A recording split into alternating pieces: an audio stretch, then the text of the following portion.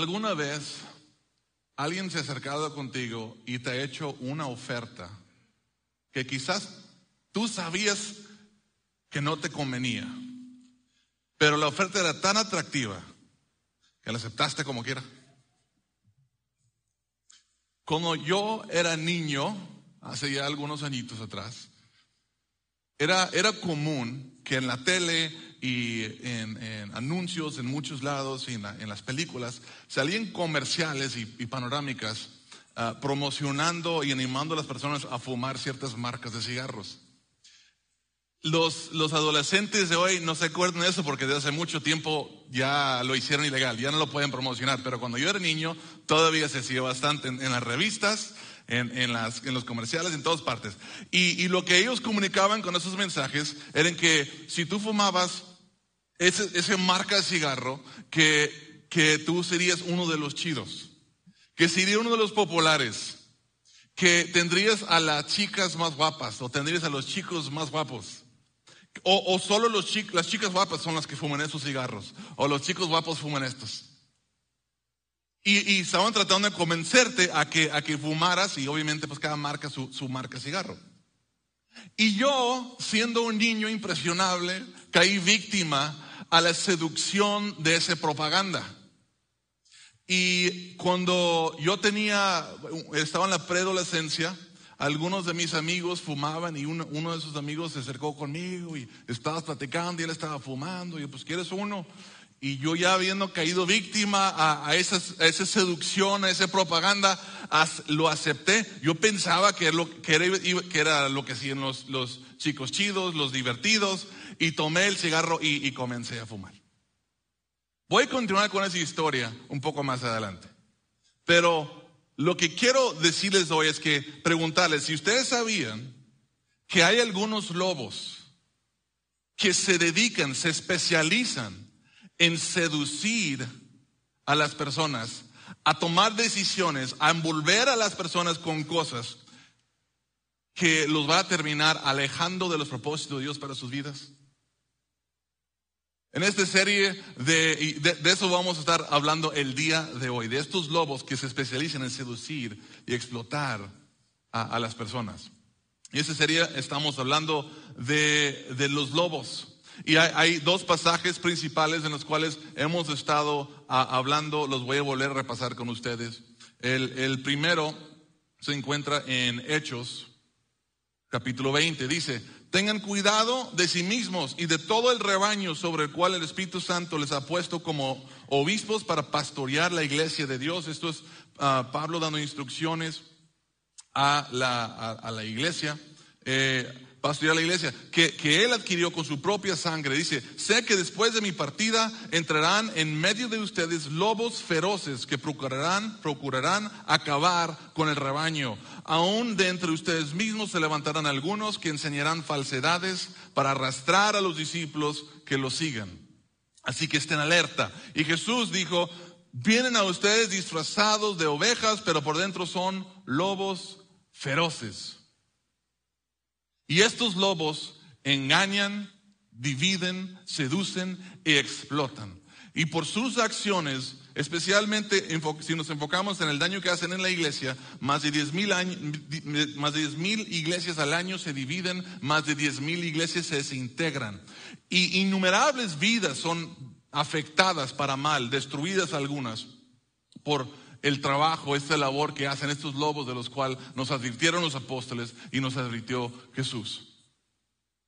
Siendo esto una realidad, no es una teoría, podemos ver los números, es una realidad. Siendo esto una realidad, es importante saber cómo podemos protegernos de nosotros mismos, cómo ustedes pueden proteger a sus familias, cómo podemos proteger a nuestra iglesia de estos lobos que vienen con el fin de engañar, dividir, seducir y explotar y arrastrar a las ovejas del rebaño y acabar con ellas.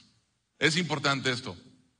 Y por eso estamos en esta serie. Y para esto necesitamos ver qué es un lobo. Repaso rápidamente. Y basándome en muchas escrituras que hemos visto en las últimas 2 semanas y otras más que vamos a ver el día de hoy, la definición que estamos manejando es esta. Un lobo es cualquier persona que esparce mentiras, enseña falsedades crea división, siembra discordia y o incita rebeldía entre la iglesia. Es tan importante conocer qué es un lobo para poder identificarlo, porque si no sabes qué es, a lo mejor pues no puedes defenderte ni a ti, ni a tu familia, ni a tu iglesia. ¿Y cómo podemos identificarlo? Ya conscientes de lo que es un lobo, Jesús dice que los lobos se conocen por su fruto. Dice, ten cuidado de los lobos feroces, puedes identificarlos por su fruto, es decir, por la manera que se comporten. No por cómo hablan, no por su título, no por cómo se visten, sino por su comportamiento. Así es como podemos identificar los lobos. Entonces, si vemos el fruto o en el comportamiento de una persona, lo que acabamos de escribir, gente que engañan, que mienten, que siembran discordia, que crean división, incitan rebeldía, cualquiera de esas cosas, cuidado, porque lo más seguro es que es un lobo. Y hay cuatro estrategias que usan estos lobos para lograr sus fines. Y ya hablamos de dos en las semanas previas. La primera era, ellos engañan. Y la semana pasada hablamos de que cómo ellos dividen. Y esta semana vamos a hablar de las últimas dos.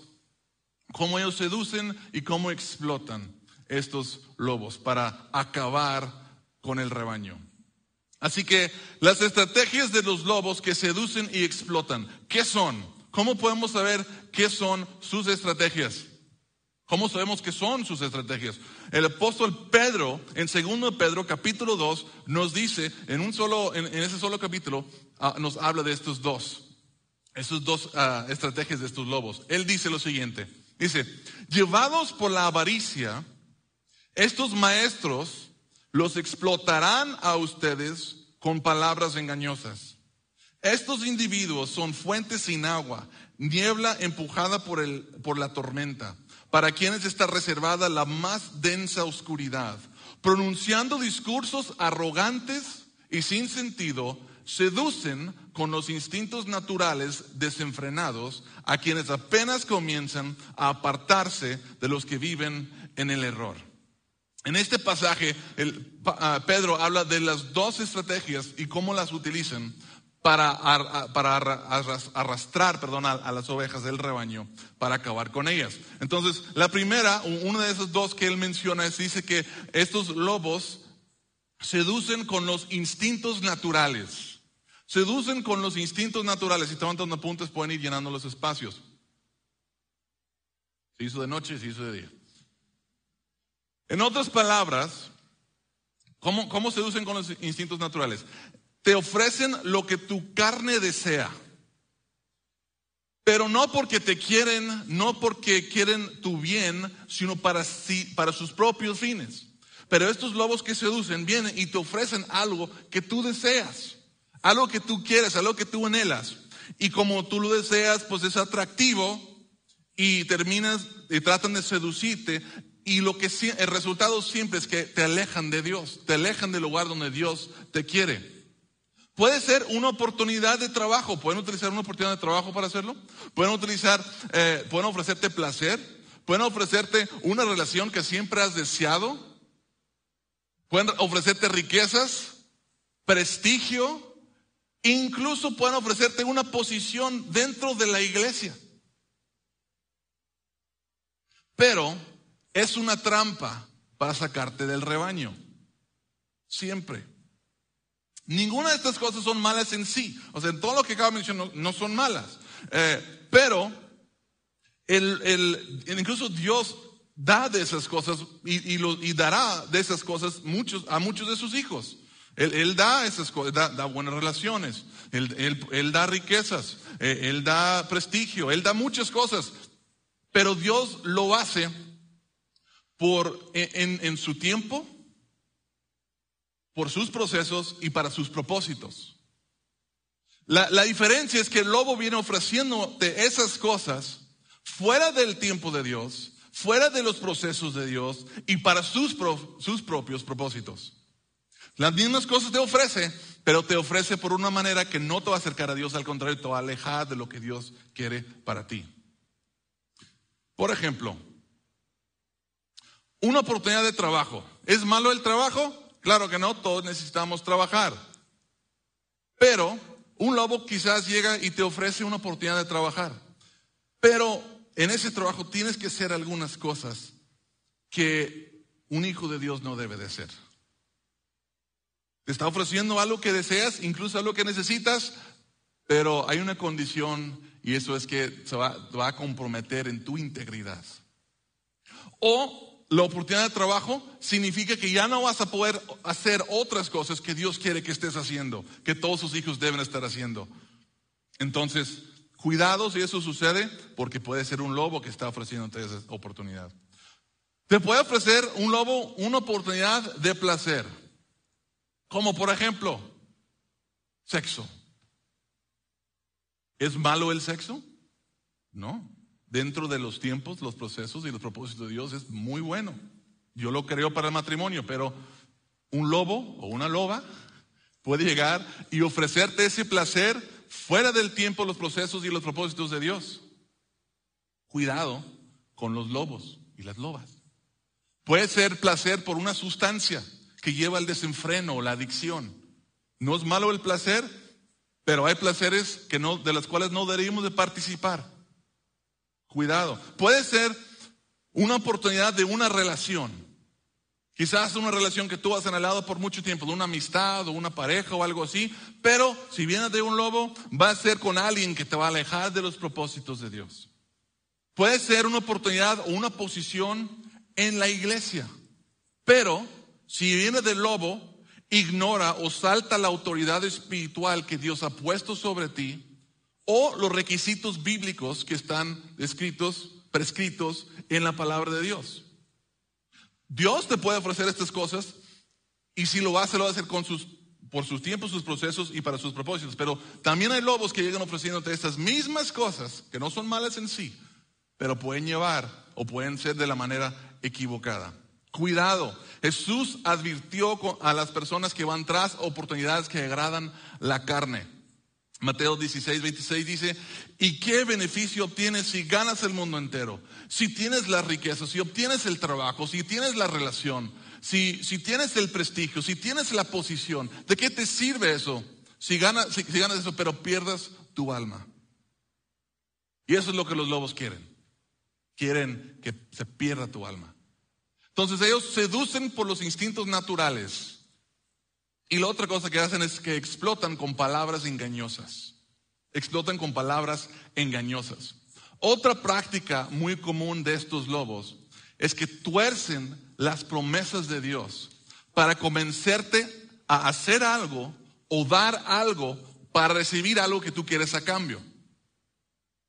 Pero al final solo es para que hagas algo que ellos quieren que hagas. Y en estos casos, tú siempre es el que pierde y el lobo siempre son los que ganan. Ellos son los que reciben cuando tú das o tú participas. Esto es una práctica muy común que muchos televangelistas, voy a decirlo así, utilizan, algunos líderes religiosos. Y no, yo no voy a nombrar nombres porque no se trata de eso, pero existe esto en el mundo. Hay algunos líderes religiosos y muy famosos y exitosos, si lo calificamos por números o vistas o algo así, pero algunos de ellos son lobos que seducen y explotan a las personas. ¿Cómo sabemos que existen estas personas?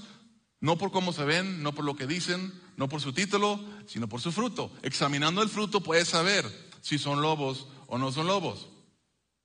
Lo que estos lobos tienden a predicar se ha denominado el nombre de el Evangelio de Prosperidad.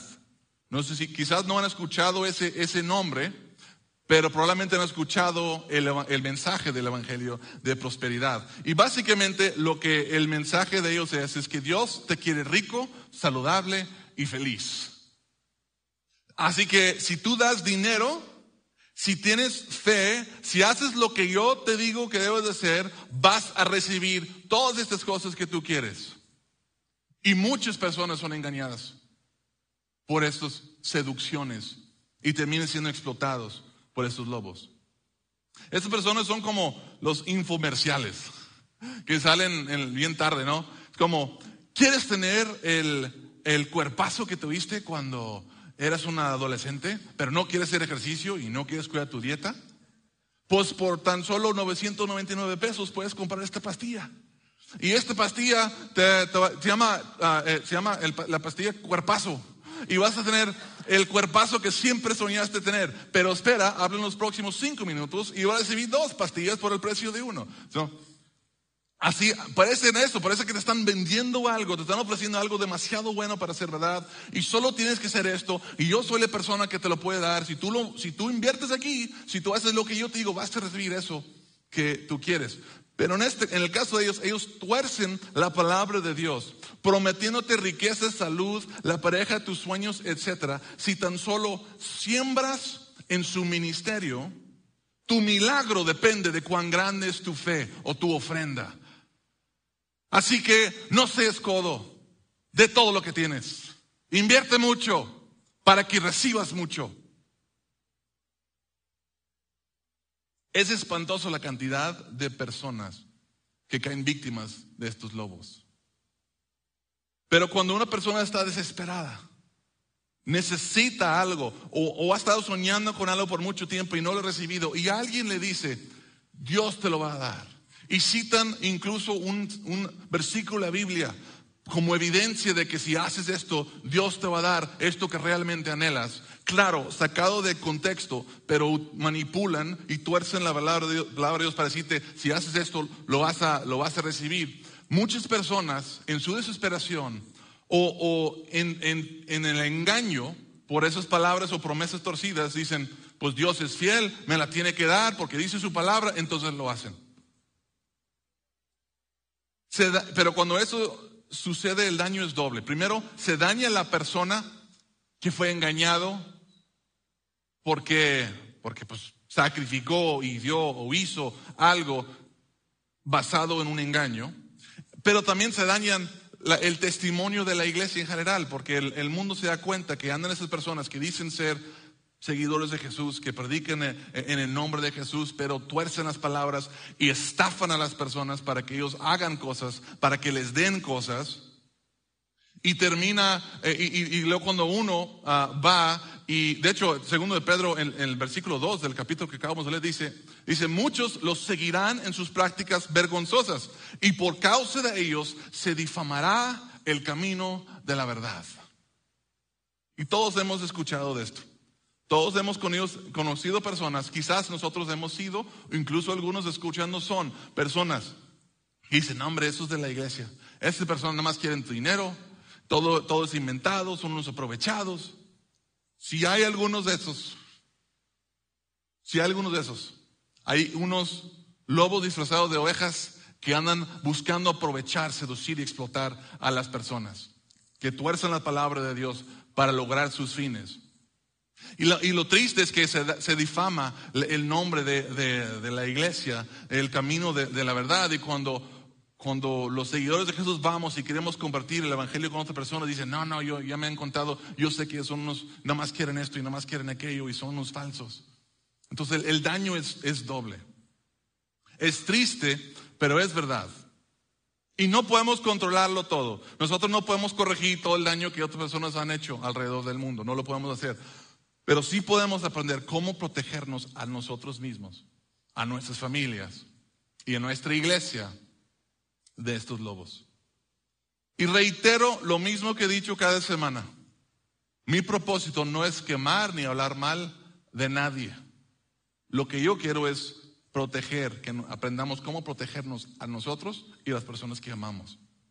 Por eso no menciono nombres de nadie, ni de lugares, ni programas de televisión específicos, ni nada. Mi propósito es que aprendamos cómo defendernos a nosotros, protegernos. Entonces, ¿cómo protegernos entonces de los lobos que seducen y explotan? Vamos a ver 3 cosas que necesitamos hacer para protegernos de esto. Y el primero ya lo había mencionado en alguna de las otras semanas, pero es muy importante para esta y tiene que ver con conocer la verdad. Conoce la verdad. ¿Cómo nos protegemos de estos lobos? Conoce la verdad. Es tan importante y aplica demasiado para estos lobos. Dice Pedro que estos lobos prometen libertad, Prometen libertad. Es una de las maneras que tuercen, que engañan. Libertad quizás económica, libertad de problemas de salud, libertad de diferentes cosas. Pero ¿pueden ellos acaso dar la libertad? ¿De dónde viene la libertad? Jesús nos dice de dónde viene la libertad. Dice Jesús, y conocerán la verdad, y la verdad los hará libres. Conoce la verdad. Conocer la verdad te protege de estos lobos. De hecho, están llenando los apuntes. Dice, conocer la verdad te hace inmune a la seducción y la explotación de los lobos. Si conoces bien y sabes interpretar bien las promesas que Dios da, porque sí da muchas promesas y son muy buenas, y si sabes interpretarlas, estás casi completamente protegido o protegida de la seducción y la explotación de estos lobos. Por ejemplo, volviendo a la historia que comencé hablando de los cigarros, que yo comencé a fumar cuando era un preadolescente. En ese entonces yo vi, por falta de madurez, de conocimiento, sabiduría, lo que tú quieras, me sedujeron esos comerciales y esa propaganda y me envolvieron. Pero ahora que soy más grande y ahora más importante que la edad, que conozco la verdad y sé que fumar no me hace más chido y es muy nocivo para mi salud, no importa lo que me digan, no importa lo que me ofrezcan. Ahora, como sé la verdad, no hay nada que puedan hacer para seducirme nuevamente, para que lo vuelva a hacer. Y no es porque soy más maduro o porque soy más fuerte. ¿Qué es lo que me da esa libertad? Es la verdad que ahora sé. Pues de la misma manera, si alguien te dice, por ejemplo, si das dinero a esta causa, Dios te va a devolver al 100 por 1. Y luego leen Mateo 19:29, ¿qué dice efectivamente? Y todo el que por mi causa haya dejado casas, hermanos, hermanas, padres, madre, hijos y terrenos, recibirá 100 veces más. Así que dicen, si tú das 1,000 pesos hoy, Dios te va a devolver 100,000 pesos mañana. Y Dios no miente. ¿O crees que Dios miente? Dios no miente. Él siempre dice la verdad y siempre cumple su palabra. Así que dé dinero a esta causa. Sin conocimiento de la verdad, es bien fácil ser engañado por esto. Y más si eres una persona religiosa que cree que la Biblia es verdad, porque están diciendo la Biblia y lo dice, pero están sacando de contexto, están torciendo las cosas. Porque también dice la Biblia en el versículo antes del 29, en el 28 dice, en la renovación de todas las cosas, cuando el Hijo del Hombre se siente en su trono glorioso, entonces Él te dará al 100 por 1 todo lo que tú perdiste o diste por su causa. No está hablando de mañana, ni siquiera está refiriéndose a esta vida. Está refiriéndose al reino venidero, en el reino de Dios, cuando Jesús regrese y esté sentado en su trono gobernando. Entonces será recompensado. Y además, no solo eso, dice en el versículo 29, todo el que por mi causa, no por cualquier causa, por mi causa, si somos engañados a invertir nuestra vida o nuestros recursos en algo que ni siquiera es para la causa de Dios, ni siquiera en la eternidad vamos a ser recompensados, ni siquiera cuando esté Jesús sentado en el reino. Entonces hay que tener cuidado, la verdad te libera, pero ellos vienen con engaños. Necesitamos conocer la verdad, si no nos van a seducir y nos van a explotar. Cuidado. Y si también, aparte de eso, conozco la verdad, pero aparte sé que los 12 apóstoles murieron crucificados, quemados vivos, cortados por la mitad, colgados en la cárcel y muchas otras maneras. Los discípulos de Jesús murieron así. ¿Qué me hace pensar que yo soy mejor que ellos y que yo no voy que mi vida va a consistir de riqueza, de salud y felicidad?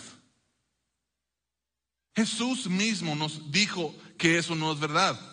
En Juan 15, 18 y 20 dice, si el mundo los odia, recuerden que a mí me odió primero. Recuerden lo que les dije, el esclavo no es superior a su amo. Ya que me persiguieron a mí, también a ustedes los perseguirán. Hay muchas promesas muy buenas en la palabra de Dios, pero muchos toman algunas promesas como esas y las tuercen. Y terminan seduciéndote para que hagas algo o que des algo y explotan tu necesidad, tu desesperación o tu falta de conocimiento para quitarte algo. Y ellos se benefician y tú pierdes. Y lo más triste, como mencioné, es que muchas veces terminan las personas culpando a Dios porque Él no fue fiel, cuando Dios nunca prometió que iba a hacer eso en primer lugar. Fue un hombre, fue un lobo que torció la verdad y dijo algo, pero no fue Dios. Conocer la verdad de lo que Dios promete y no promete te protegerá de los lobos que seducen. Y entre más conoces, más protegido estarás. Entonces, conoce la verdad, número 1. Te va a proteger de los lobos que seducen y quieren explotarte. Número 2, conoce tu corazón. Conoce tu corazón. Y esto no es fácil. De hecho, Jeremías 17:9 dice, engañoso es el corazón más que todas las cosas y perverso. ¿Quién lo conocerá? No es fácil conocer tu corazón. Es más, lo más seguro es que todos nosotros sentimos que nos conocemos bien. Y saben que lo más seguro es que la mayoría de nosotros estamos equivocados. No nos conocemos bien. Porque nuestro corazón es muy engañoso. Nos dice unas mentiras para recibir lo que quiere. Nos busca motivos y explicaciones y justificaciones para hacer lo que quiere. Que cualquier persona quedaría engañado. No, es bien difícil, pero podemos conocer algo del corazón por lo que Dios nos revela acerca de ella. En Santiago 1:1 al 2 dice, una pregunta, ¿de dónde surgen las guerras y los conflictos entre ustedes? ¿De dónde vienen? ¿No es precisamente de las pasiones que luchan dentro de ustedes mismos, que andan ahí en sus corazones? Desean algo y no lo consiguen, matan y sienten envidia y no pueden obtener lo que quieren, riñen y se hacen la guerra. ¿De dónde salen todas esas cosas? De los malos deseos que tenemos en nuestro corazón. Nuestro corazoncito no es tan inocente como nosotros queremos pensar. De hecho, es muy engañoso. Tiene algunos deseos muy perversos. Necesitas saber que tu corazón, necesitas conocer tu corazón. Necesitas saber que tu corazón puede ser tu peor enemigo en algunas ocasiones. ¿Por qué necesitas saberlo? Porque los lobos conocen tu corazón. Saben los deseos de tu corazón. Y utilizan los deseos de tu corazón para seducirte, para manipularte y para explotarte. Si están tomando apuntes, llenen esto. Ahorita lo voy a explicar. Conocer tu corazón es como conocer las preguntas que vendrán en el examen.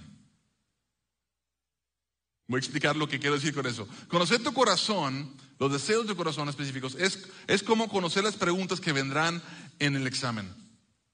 ¿Por qué? Porque un lobo no va a tratar de seducirte con algo que tú no quieres. Siempre va a venir contigo para seducirte con algo que tú anhelas.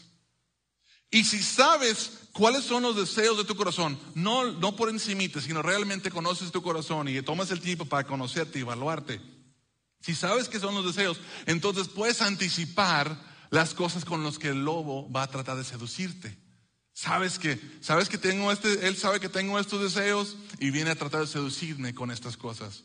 Si lo conocemos, estaremos más protegidos. Por eso yo los animo, eso no viene en la Biblia, eso es un consejo mío, que hagan una práctica. Yo lo intenté esta semana y se me hizo muy interesante y revelador. Yo les animo a que hagan una lista de sus deseos. En la pantalla hay una imagen y yo hice una aquí. Hagan una lista de sus deseos. Y en la lista yo les animo que hagan esto. Pongan en un renglón, hagan Dios sí quiere. Deseos de mi corazón. Dios sí quiere. Y en ese renglón apunta los deseos de tu corazón que tú sabes que agradan a Dios, que son de la voluntad de Dios. Por ejemplo, yo quiero ser santos. Todos los hijos de Dios queremos. Si somos hijos de Dios, vamos a tener algunos deseos. Ojalá hay muchos deseos que Dios sí quiere. Quiero ser santo.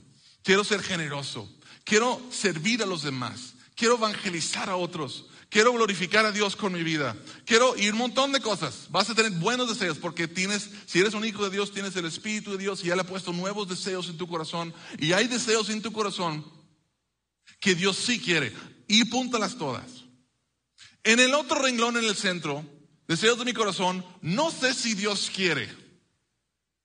Porque hay deseos que tú tienes que quizás Dios sí quiere que tengas algún día, pero también pueden ser deseos que dicen, no, esos no son para ti.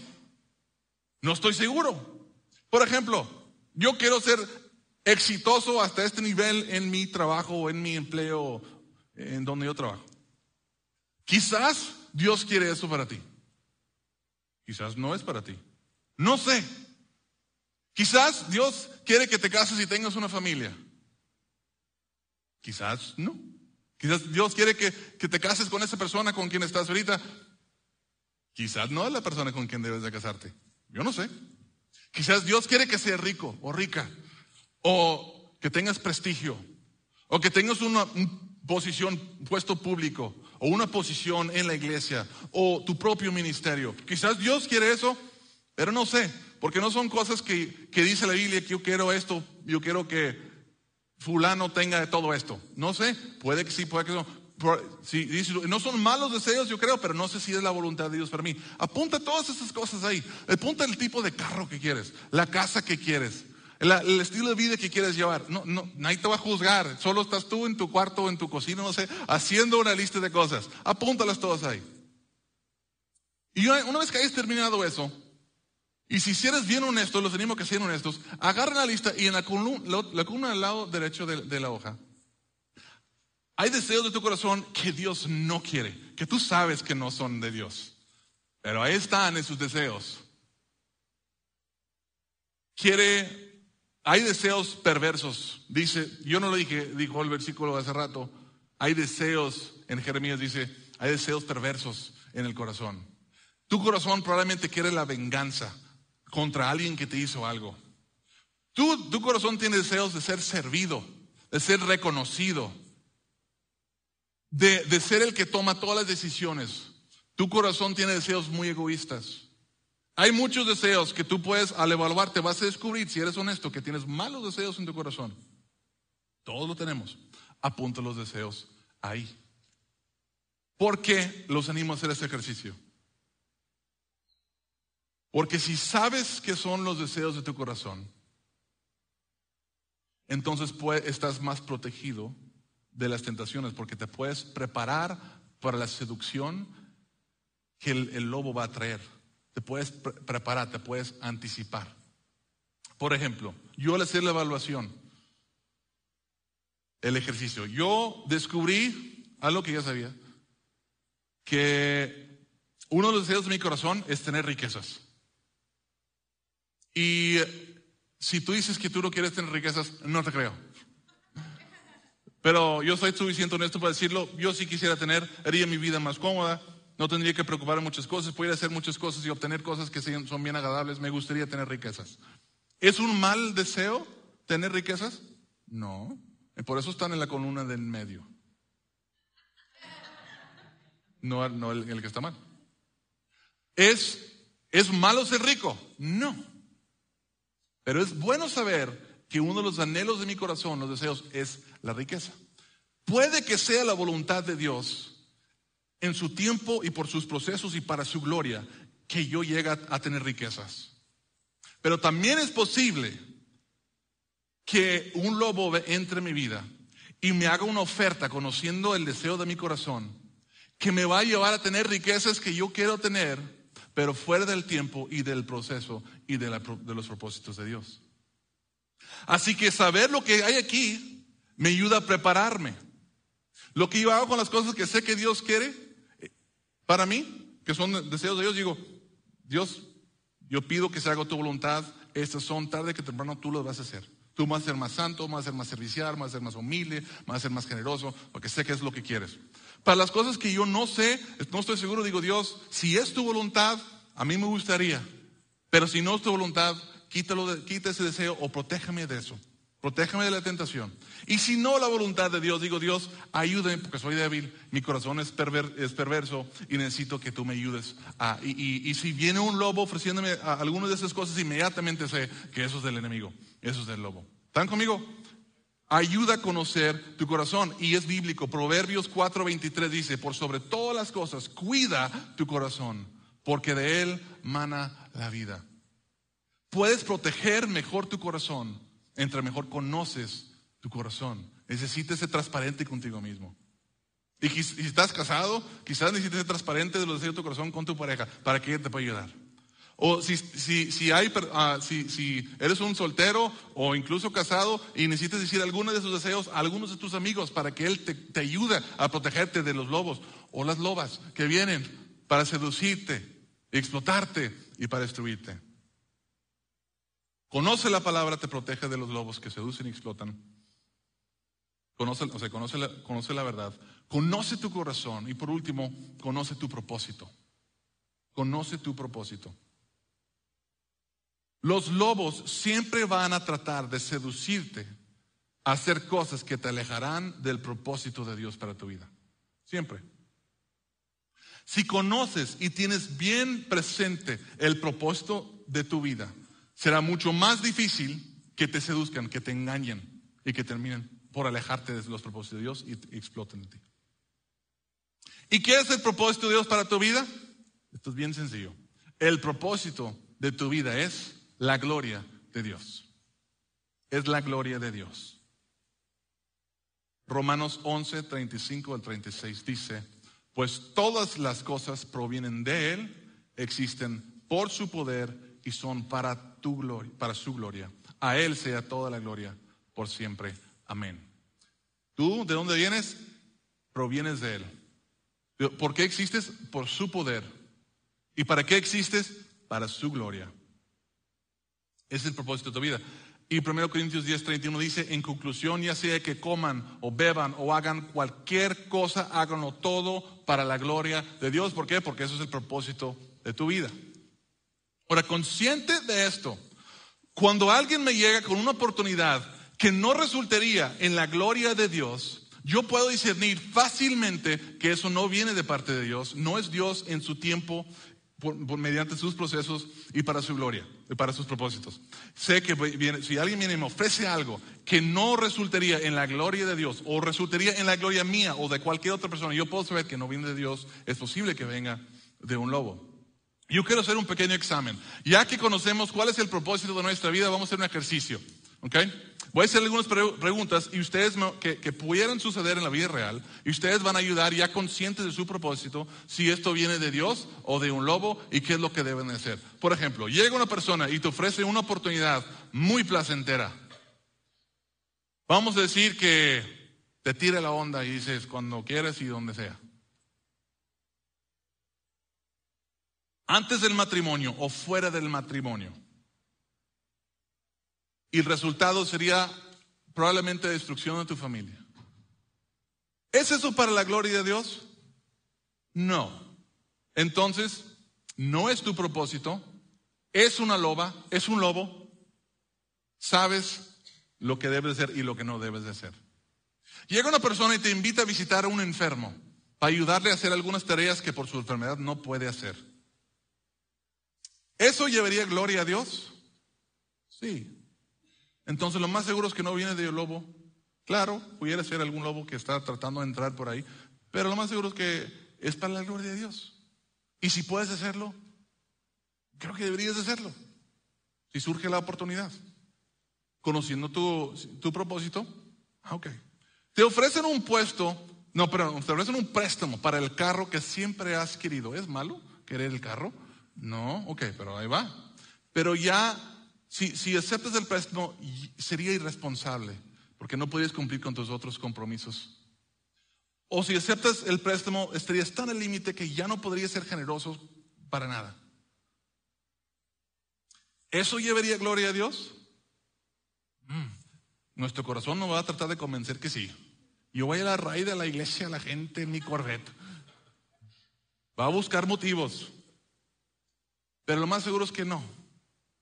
Así que no te compres el Corvette, cómprate un Sentra. cómprate una bicicleta, una moto. Pero no seas irresponsable con tus finanzas. Si no te dejas hacer las cosas que Dios quiere que hagas con tus finanzas, entonces no lo hagas. No es para su gloria.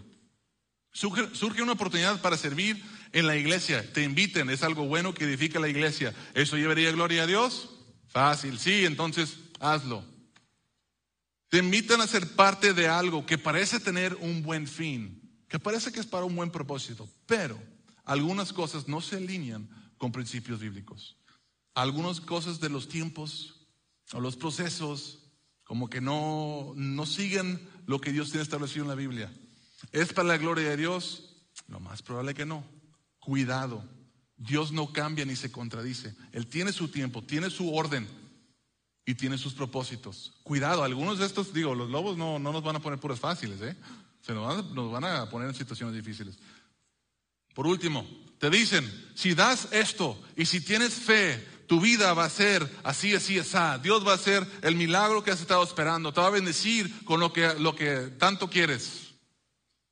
Pregunto, ¿eso es para tu gloria o para la gloria de Dios? Es para ti, es para tu gloria. Lo más seguro es que no es. Y lo más seguro que es un lobo y ya sabes qué hacer. Por eso, conocer el propósito de tu vida, tenerlo bien en claro, te ayuda y te protege de los lobos que seducen y quieren explotarte. Cualquier oportunidad que te ofrezcan que no se alinee con el propósito de tu vida, lo cual es llevar gloria a Dios, es de los lobos. Por eso conocer tu propósito te protege. ¿Cómo podemos protegernos de los lobos que seducen y explotan? Repasando, conoce la verdad, conoce tu corazón, conoce tu propósito. Los lobos seducen a muchos, a miles, a millones. Hoy en día su alcance es muy grande por la tecnología, la verdad, más que nunca antes. Ellos quieren llenarte de compromisos, de cosas que sin sentido. Quieren robarte de lo que Dios te ha dado y cosas que Dios te dio para invertir para su gloria. Ellos se lo quieren quitar y usar para sus propósitos. Quieren darte los deseos malos de tu corazón que te harán en algunos casos perder tu alma o mínimo te alejarán de los propósitos de Dios para tu vida. No los permitas. Cuida tu corazón. Cuida tu familia. Protege tu iglesia. Y que nada nos impide vivir para la gloria de Dios. Iglesia, ya sabemos que hay lobos que engañan, que dividen, que seducen, que explotan. Y sabemos que es bien fácil ser engañados y no tenemos mucho cuidado. Pero también hemos visto cómo protegernos de ellos. Viene la parte importante. Es vivir, como dice la palabra, estén alertas. Vivir a la alerta. Porque ahí andan rondando. Van a tentarte, van a tratar de engañarte, dividirte, de seducirte, explotarte.